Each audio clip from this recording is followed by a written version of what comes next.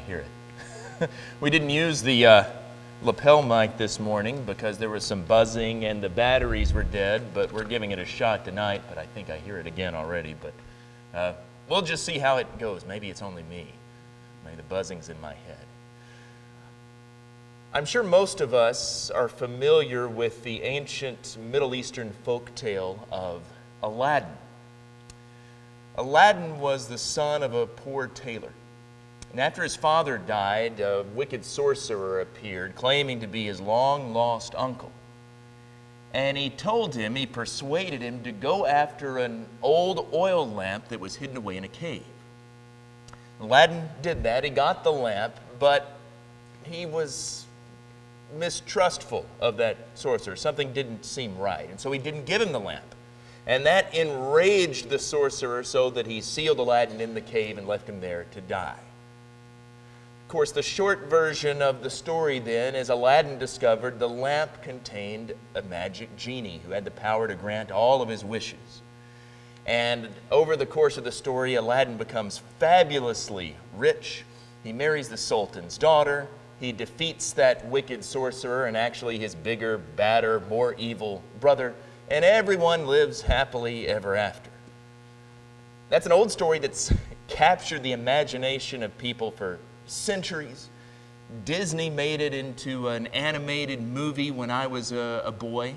Although looking around the audience here, you're maybe not the targets for that. Some of you have probably seen it with your children or perhaps your grandchildren. But then again, they're also remaking every single one of those into live-action versions. There's actually a live-action version of Aladdin slated to come out next year. Point is, this is a story that remains popular.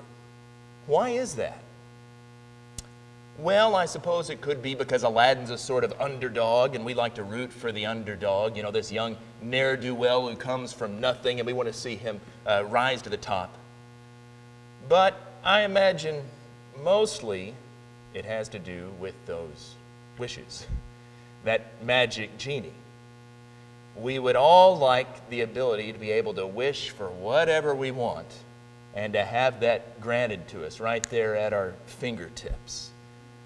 Of course, we know that's not reality. Life doesn't work that way. If we want something, we have to work for it. If we have hopes and dreams, things that we want to accomplish, we have to go out and try to seize those things for ourselves. And that's all well and good as far as it goes, but I think that here, a lot of people throughout human history, to be fair, but particularly in our society, have gone off course. We get our priorities out of whack. We spend so much time in pursuit of things, those things that we want, that we become consumed by them. And we lose sight of what truly matters. We seek gold while dismissing God. We seek health rather than holiness. We seek to clothe ourselves in the latest fashions rather than clothing ourselves in righteousness. And then at the end of all of that pursuit of things, people wonder why they're still desperately unhappy, discontented, when they've left God out of all of their planning. And with that in mind, I want us to begin by noting a passage that most all of us here tonight know from the Sermon on the Mount, Matthew chapter 6. Jesus says, "Look at the birds of the air. They neither sow nor reap nor gather into barns, and yet your heavenly Father feeds them. Are you not of more value than they? And which of you, by being anxious, can add a single hour to his span of life? And why are you anxious about clothing? Consider the lilies of the field, how they grow. They neither toil nor spin. Yet I tell you, even Solomon in all his glory was not arrayed like one of these. But if God so clothes the grass of the field, which today is alive, and tomorrow is thrown into the oven, will he not much more clothe you, O you of little faith? Therefore do not be anxious, saying, what shall we eat, or what shall we drink, or what shall we wear? For the Gentiles seek after all of these things, and your heavenly Father knows that you need them all. But seek first the kingdom of God and His righteousness, and all these things will be added to you. Jesus says we need to discard our nervous stomachs, our manipulations, and allow Him to have His proper seat on the throne of our hearts. And then all of these things that we worry about will be added to us. We all know this verse. Seek first the kingdom of God and His righteousness, Jesus says. That's one of those things that we all know, and is much easier said than done. We have a natural tendency to seek things rather than to seek after God. But things can never give us direction in life. Things can never give us purpose. Things can never fill the void that's within us. They can never comfort us in a lasting way. But, so often we focus on those things that we want. We think that whatever it is, that one thing, if I could just have that's the missing piece. And if I got that, everything would be all right. It could be a promotion at work. It could be a new job in a new place. It could be an experience, whether it's a vacation, a place you wanted to go to, or whether it's, looking back, a dream wedding or something like that. It could be a new car. It could be a new house. Whatever it is, something we think that's it. If I just had that, well, then I'd have it made. Then I'd be content. I'd be happy. And yet, what we find is that's not the case at all. There's just one other thing then that we want. That wasn't quite it. It's always just beyond our reach. When we leave God out of the picture and are grasping at things, we'll never be content at all. I contrast that. Think about another familiar story. Jesus praying in the Garden of Gethsemane. Jesus knew precisely what lay ahead of him. The pain, the humiliation, the suffering, the agony that awaited him. And if he could have anything that he wanted, it would be to avoid that. And so he prayed to God. Desperately wanted to be taken away. But listen to his prayer. You know this. Father, if you're willing, take this cup from me. Yet not my will, but yours be done. An angel from heaven appeared to him and strengthened him. And being in anguish, he prayed more earnestly. And his sweat was like drops of blood falling to the ground. Jesus wanted that one thing, to avoid the cross more than anything in the world, and yet he still submitted to God's will. There's a great example for us there. We need to spend time like that in prayer. Not just telling God what it is we want from Him. I want this, I want that. Sometimes we treat God sort of like Santa Claus or like an indulgent grandfather. We're just going to climb up in His lap and tell Him all the things that we want. But instead, we need to try to seek His will, to discern what it is He wants for our lives. We need to spend time in Scripture, studying His Word, allowing Him to teach us about His love and His justice and His mercy and His grace. And when we seek after God, when we spend time pursuing a relationship with Him in prayer, when we spend time studying His Word, when we long for His presence and want Him to change us and to mold us and to shape us, what we'll find is He does just that. He really does change us. Those things that used to have power over us, they don't anymore. All of those petty concerns, the anxieties that we had, they begin to lose their sway. Those troubles that used to unravel us, they begin to lose their importance when we put things into the longer, divine perspective. Take, for example, one of the most common emotions that people feel in times of trouble, and actually David mentioned it specifically in his prayer tonight: loneliness. When we go through hard times, whatever the root cause of them, we often feel so alone, isolated, as if we have no one that we can depend upon. We might even feel like God has abandoned us. We talked about that in our lesson this morning, if you were here. Now, Lord, if you'd been here, our brother wouldn't have died. And sometimes we feel like that, like we prayed and prayed and we cried out and God's just not there. Our energy's gone.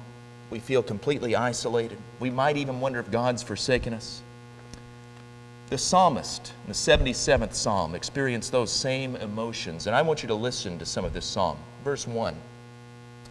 He says, I cry aloud to God, and He will hear me. In the day of my trouble I seek the Lord. In the night my hand is stretched out without wearying. My soul refuses to be comforted. When I remember God, I moan. When I meditate, my spirit faints. You hold my eyelids open. I am so troubled that I cannot speak.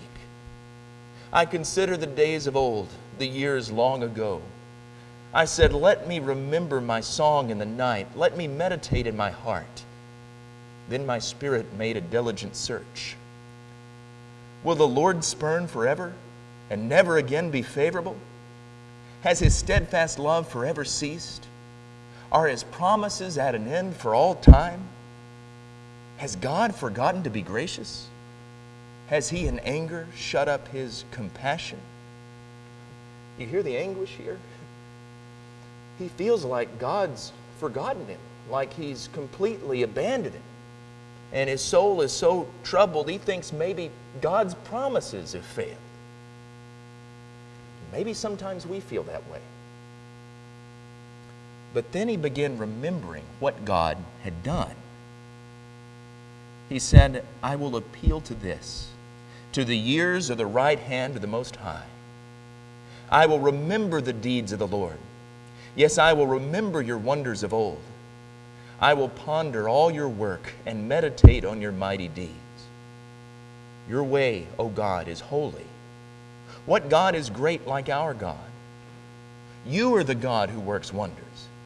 You have made known your might among the peoples.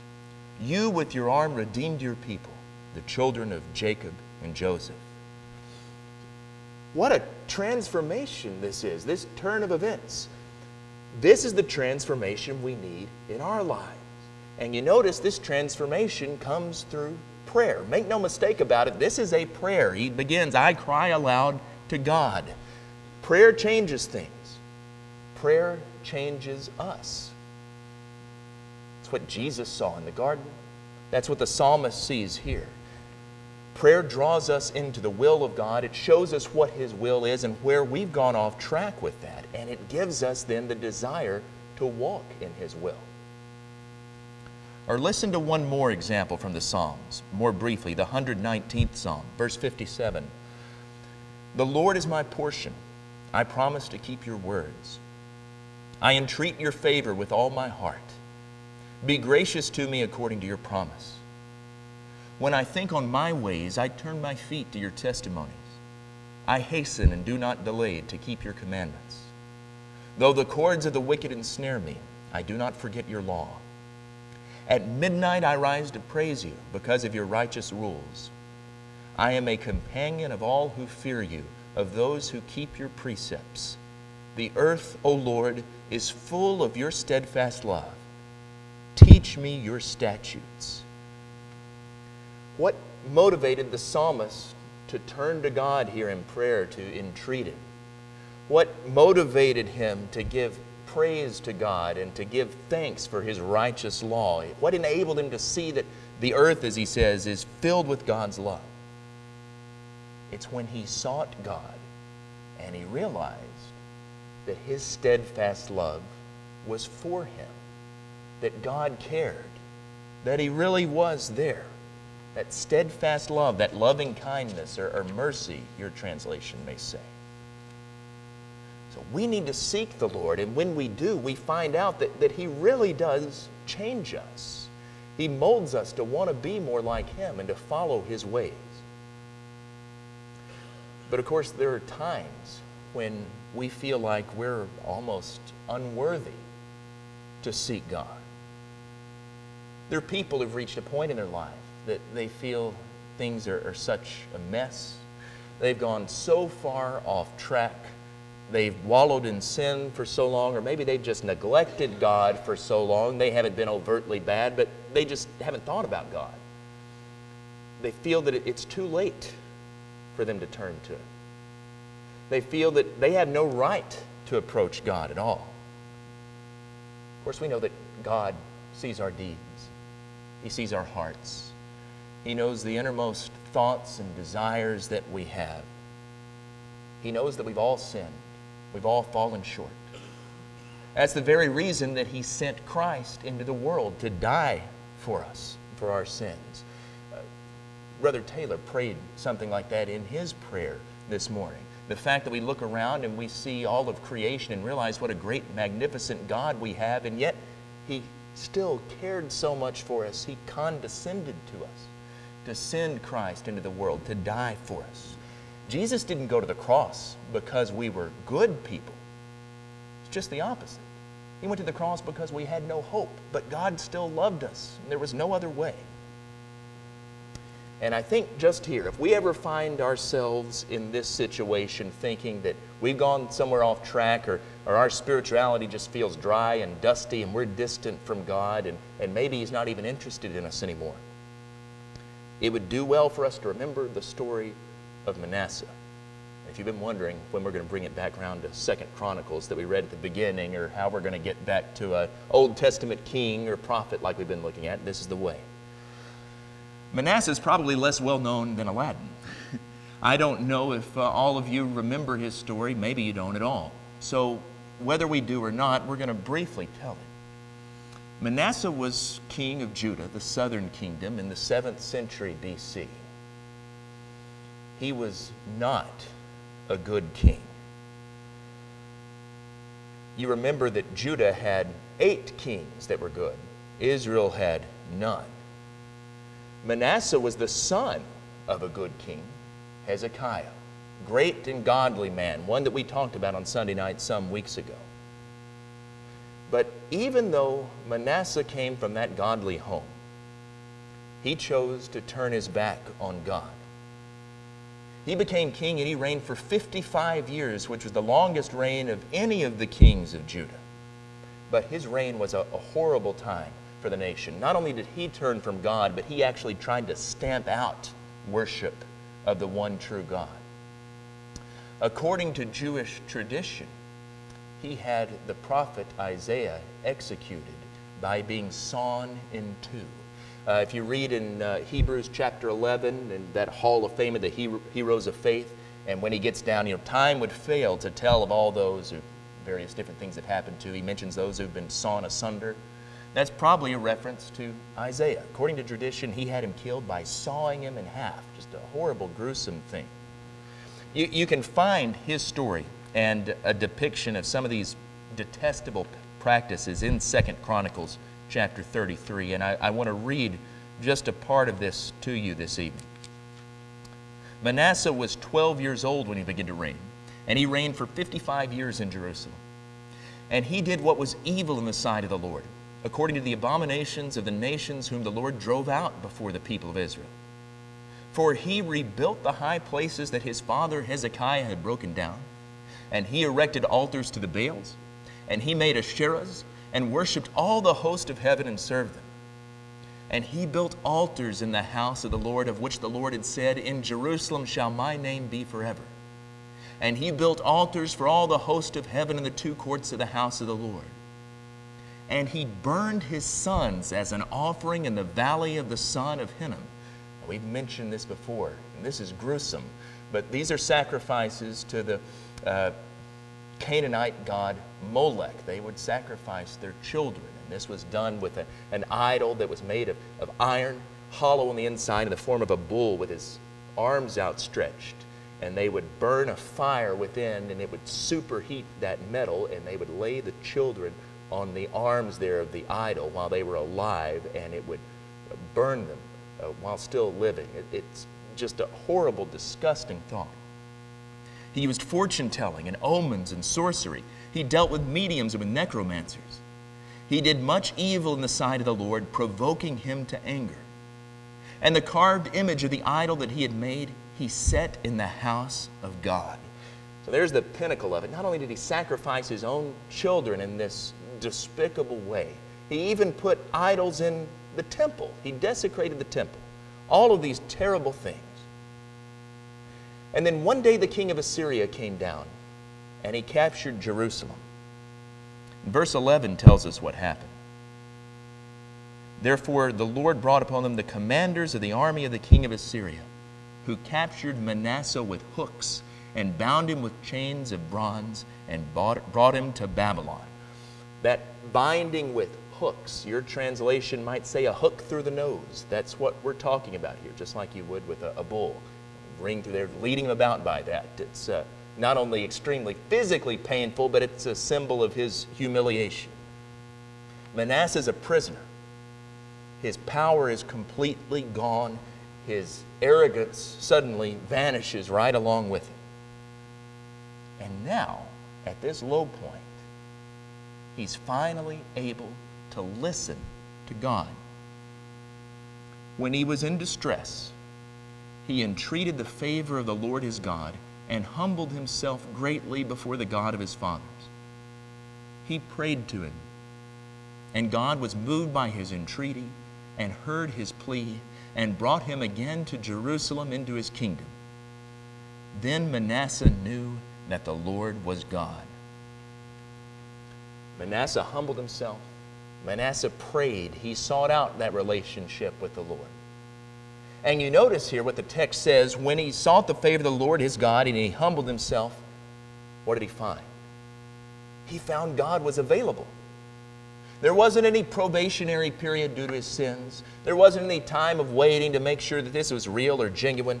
God answered his prayer. God restored his kingdom to him. And when Manasseh returned to Jerusalem, the text says in verse 15, he took away the foreign gods and the idol from the house of the Lord and all the altars that he had built on the mountain of the house of the Lord and in Jerusalem, and he threw them outside the city. He also restored the altar of the Lord and offered on it sacrifices of peace offerings and of thanksgiving, and he commanded Judah to serve the Lord, the God of Israel. Scripture tells us that God was moved by the prayer of Manasseh. And even though he had strayed so far away, even though he had turned his back on God, God never abandoned him. God was eagerly waiting for him to turn back, to repent, to call upon his name like he did. And the same thing is true for anyone who's wandered away from God today, no matter how far. My dad told me a story yesterday that I hadn't heard before. I saw him, visited with him. And he was telling me about his grandfather, my great-grandfather. He was a preacher. You can't shake our family tree without preachers falling out in bushels. He was the preacher in Center, Texas back in the 50s, and he had a radio program. And then in the 70s, he was holding a meeting somewhere. A fellow responded, asked to be baptized, and he told him, I lived in Center back in the 50s, and I used to listen to you preach on the radio, and you converted me back then. It just took me 20 years to actually come around and decide to make my life right. That's a powerful, real-world example. That's what we see with Manasseh. And that's a good reminder for all of us. If we're not in a right relationship with God, it's never too late to get back in that right place. So if you're here this evening and you've never come to Him, I want to urge you to do that tonight. But I know, looking around this room, many of us, most of us, already are Christians, but maybe you haven't put God at that first place in your life. Maybe you've been seeking things rather than seeking after Him. We desperately need to seek God with all of our hearts. We need to seek that relationship with Him. We need to have a relationship formed by prayer to Him. We need to seek His will in the Scripture. We need to, in all things, allow Him to rule and to reign in our lives. So this evening, if you need to make changes in your life to put him in that first place, won't you allow God to work and to reign, to rule in your life tonight? Won't you seek him first? If you need to make changes this evening, it's the Lord's invitation while we stand and sing.